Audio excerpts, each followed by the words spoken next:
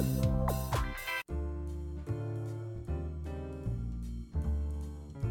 right, there we go.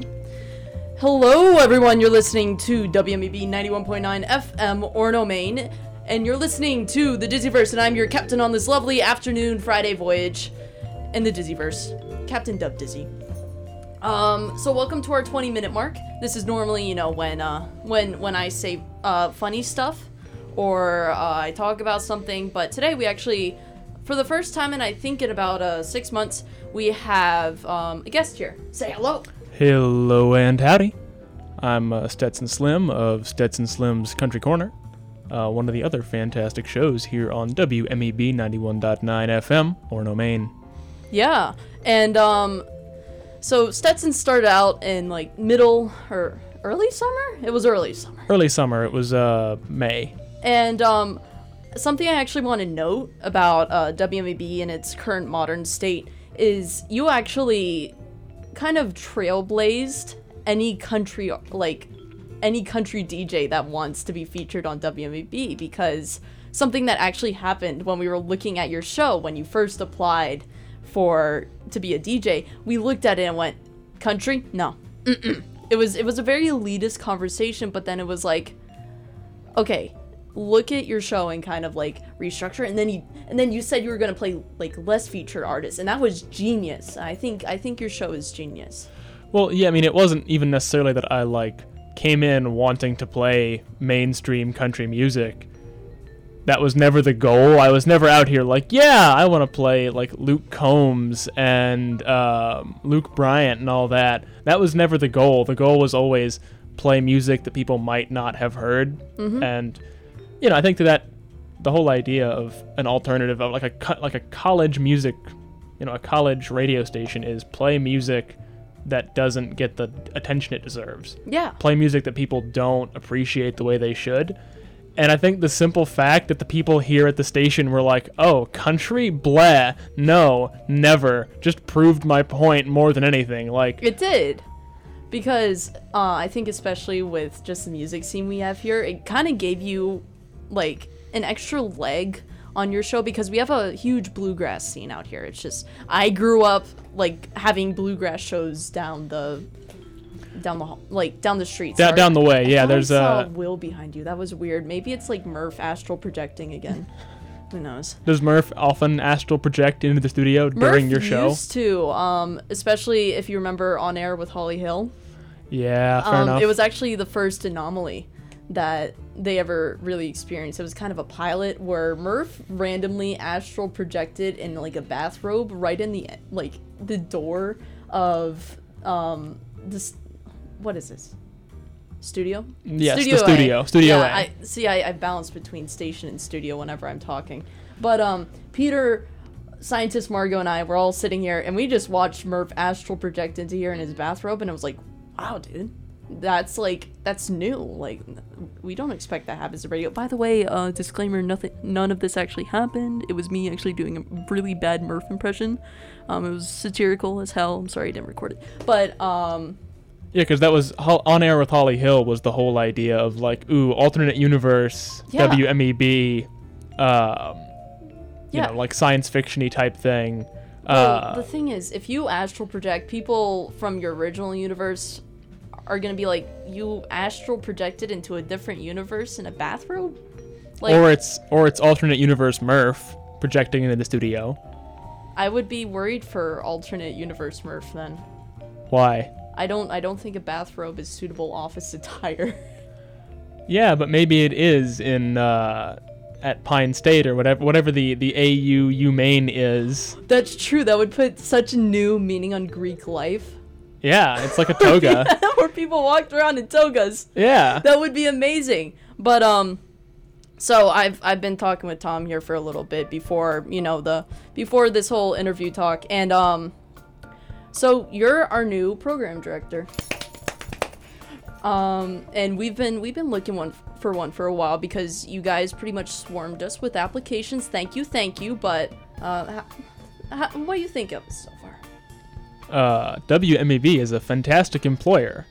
No, I am not required to say this. No, WMEB has been great. It's cool working with creative people in a creative space. It's Great. definitely something that I've never done before. I've never worked in an environment quite like this, and it's really nice. It's really free form, but it's also very unstructured. It's a little unstructured, and part of my job is going to be to give it a little bit more structure. Yeah. But as an engineering student, that's kind of my job. So like, yeah. That is true.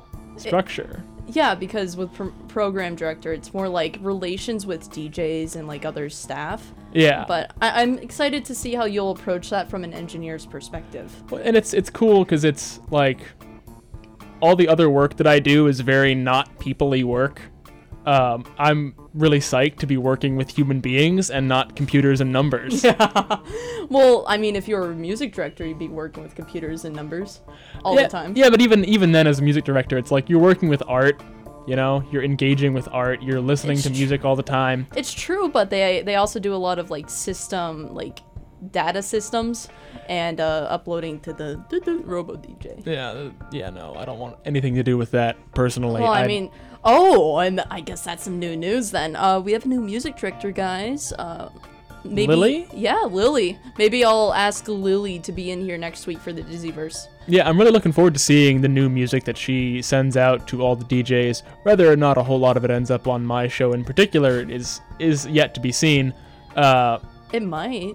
It might. I mean, I don't know Lily's taste in music, which would be a cool thing to interview her about and be like, hey, so you're the music director. What do you listen to on your free time? You know, what is your own personal music as distinct from work music?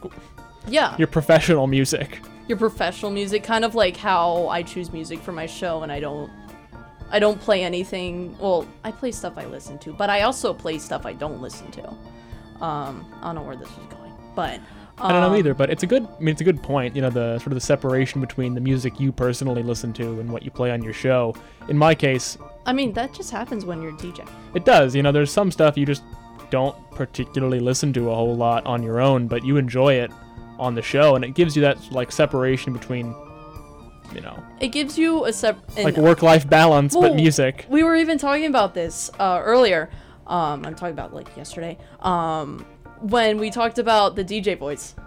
Yeah, the DJ voice. Whenever you channel the DJ voice, because especially for people who aspire to be DJs one day, especially here, you kind of, when you start out your show, you kind of start out with a normal voice. I think I had a lot of voice cracks. I have a stutter naturally, but I think I had a lot of voice cracks, a lot of weird silence, but it's after a while you just kind of pick it up and you develop this natural, fast English DJ voice. Yeah, and it depends on who you are, how that sort of comes to be, and the particular way it expresses itself in you.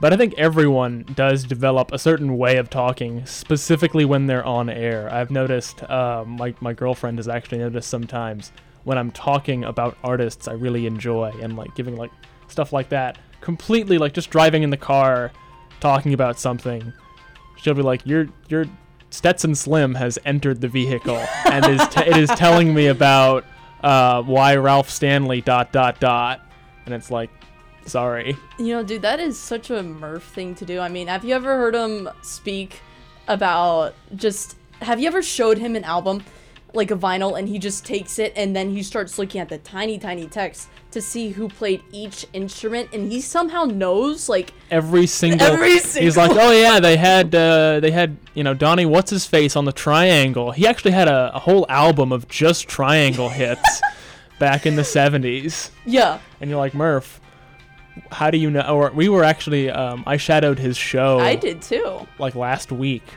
Oh yeah. To like, you know, because he's, you know, he's the guy who's been here the longest and he knows the most about the most equipment, and you know, seeing how he does things to get a better idea of how to train new people. And he's like, we should spin some vinyl, and I'm like, yeah, I don't think many people know how to spin vinyl, so it'd be cool. And we went out back and he's like looking for a blues record, and we're just like going through the like miles of vinyl back there. You went and we're all like pulling the entire library without picking a song? Well, he was like, we were like looking around, and he's like, I'm looking for a blues record, and we're like pulling out things with blues in the title, just like what about this? And he's like, that's jazz. That's folk. And I'm like, yeah, fair enough. You get a lot of compilations in the library. Yeah, and you also get a lot of people that are like, the song title just has blues in it, and we don't know much about blues music. And then he's just sorting through, and he's like, no matter what album we pulled out, no matter what it was, he'd know who these people are. Yeah. No matter how, like, seemingly obscure or nonsensical this is, he's like, oh, yeah, they're pretty big. The drummer from that went on to do this, that, the other thing. And you're like, Murph. Like, I know some smart people. I know some really knowledgeable people. I have never met someone with as encyclopedic of knowledge as Murph. Exactly. Actually, it's kind of hard to keep up with Murph. I try to play my charisma role. Like, I try to score high in my charisma rolls whenever I talk to Murph, because it feels like he's kind of the all-knowing, omnipotent being, and I have to somehow impress him with my knowledge, even though I am 19. Murph is probably 2 to 3 times our age. 200. That's my bet. You think Murph is 200 years of age? Yeah. Fair enough. I think man was born in what would that be? 1822. Yeah, 1822. I think Murph is more like an 1812 born kind of person. Okay, yeah. Fair enough. Vibes. Just from vibes. But no, actually, if you think about it, the way that the Murph's personality, he was probably born when jazz was invented. Crazy. He was there on Congo Square in New Orleans. He was there on Congo Square in New Orleans in like the 1870s. Oh wow, yeah. He was there before it was even a thing. Yeah. Murph. He was there for like proto-jazz. Created blues. Yeah. And the Blue Bus has been going. Well, I remember talking to him about the Blues Bus, and he's like, yeah, so back when that started, I didn't, I was doing this other show, but they decided to just like every different time slot, like on this particular time and this particular day, we always have a block of blues music, and he just didn't want to move his show, and he's like, all right, I know enough blues music to do this, and has been doing the Blues Bus during that time slot since like 1989. And just because he was like, yeah, I don't want to move my time slot, I guess I'll do blues music. I know blues music, and evidently he knew blues music. Oh, totally. So for our audience, we were just talking about music and music releases and stuff. Our post coming later to you today is going to be our newest New Music Fridays release from music director Trey, because Lily hasn't done one in accompaniment with Trey yet. And it's just going to be the one from last week. It's going to have new releases from last week. Sorry, but you are the general public. We can't get the we can't expose our secrets here, our trade secrets. We can't expose our secrets, guys. You have to be part of WMEB to know our secrets. So if you want to hear those new tracks that you're not getting in the post, be sure to listen to WMEB every show, every single time there's a live DJ on air. Exactly. Listen to their show next week. You don't have class. You don't have a job. Just listen. There's just music. You can put in earbuds actually. When there you you're go. in class. Do the like single AirPod trick. Yeah, the single AirPod trick. And even so, guys, if you look around our posters in the Union, you might find a QR code. Now, QR codes are kind of sus sometimes, just because you never know what they're gonna lead to. Like I see one in Bangor sometimes, and I'm like, I want to scan it, but I shouldn't, but I want to. It's kind of like a flash drive. But our posters on campus are safe. They just lead to our stream link. And that's where you can listen to WMEB on your phone. You no longer have to listen just in the car. Amazing. And if you really, really want to know what every single DJ is playing, you can go to the website. Spinatron! And you can go to Spinatron, and you can see what did Stetson Slim play? Exactly. What did Dove Dizzy play? Yeah. What did Travis play? Travis. West of the Fields. I see him. There are times when I like come in on Tuesdays just to like spend some time here, like doing work or whatever.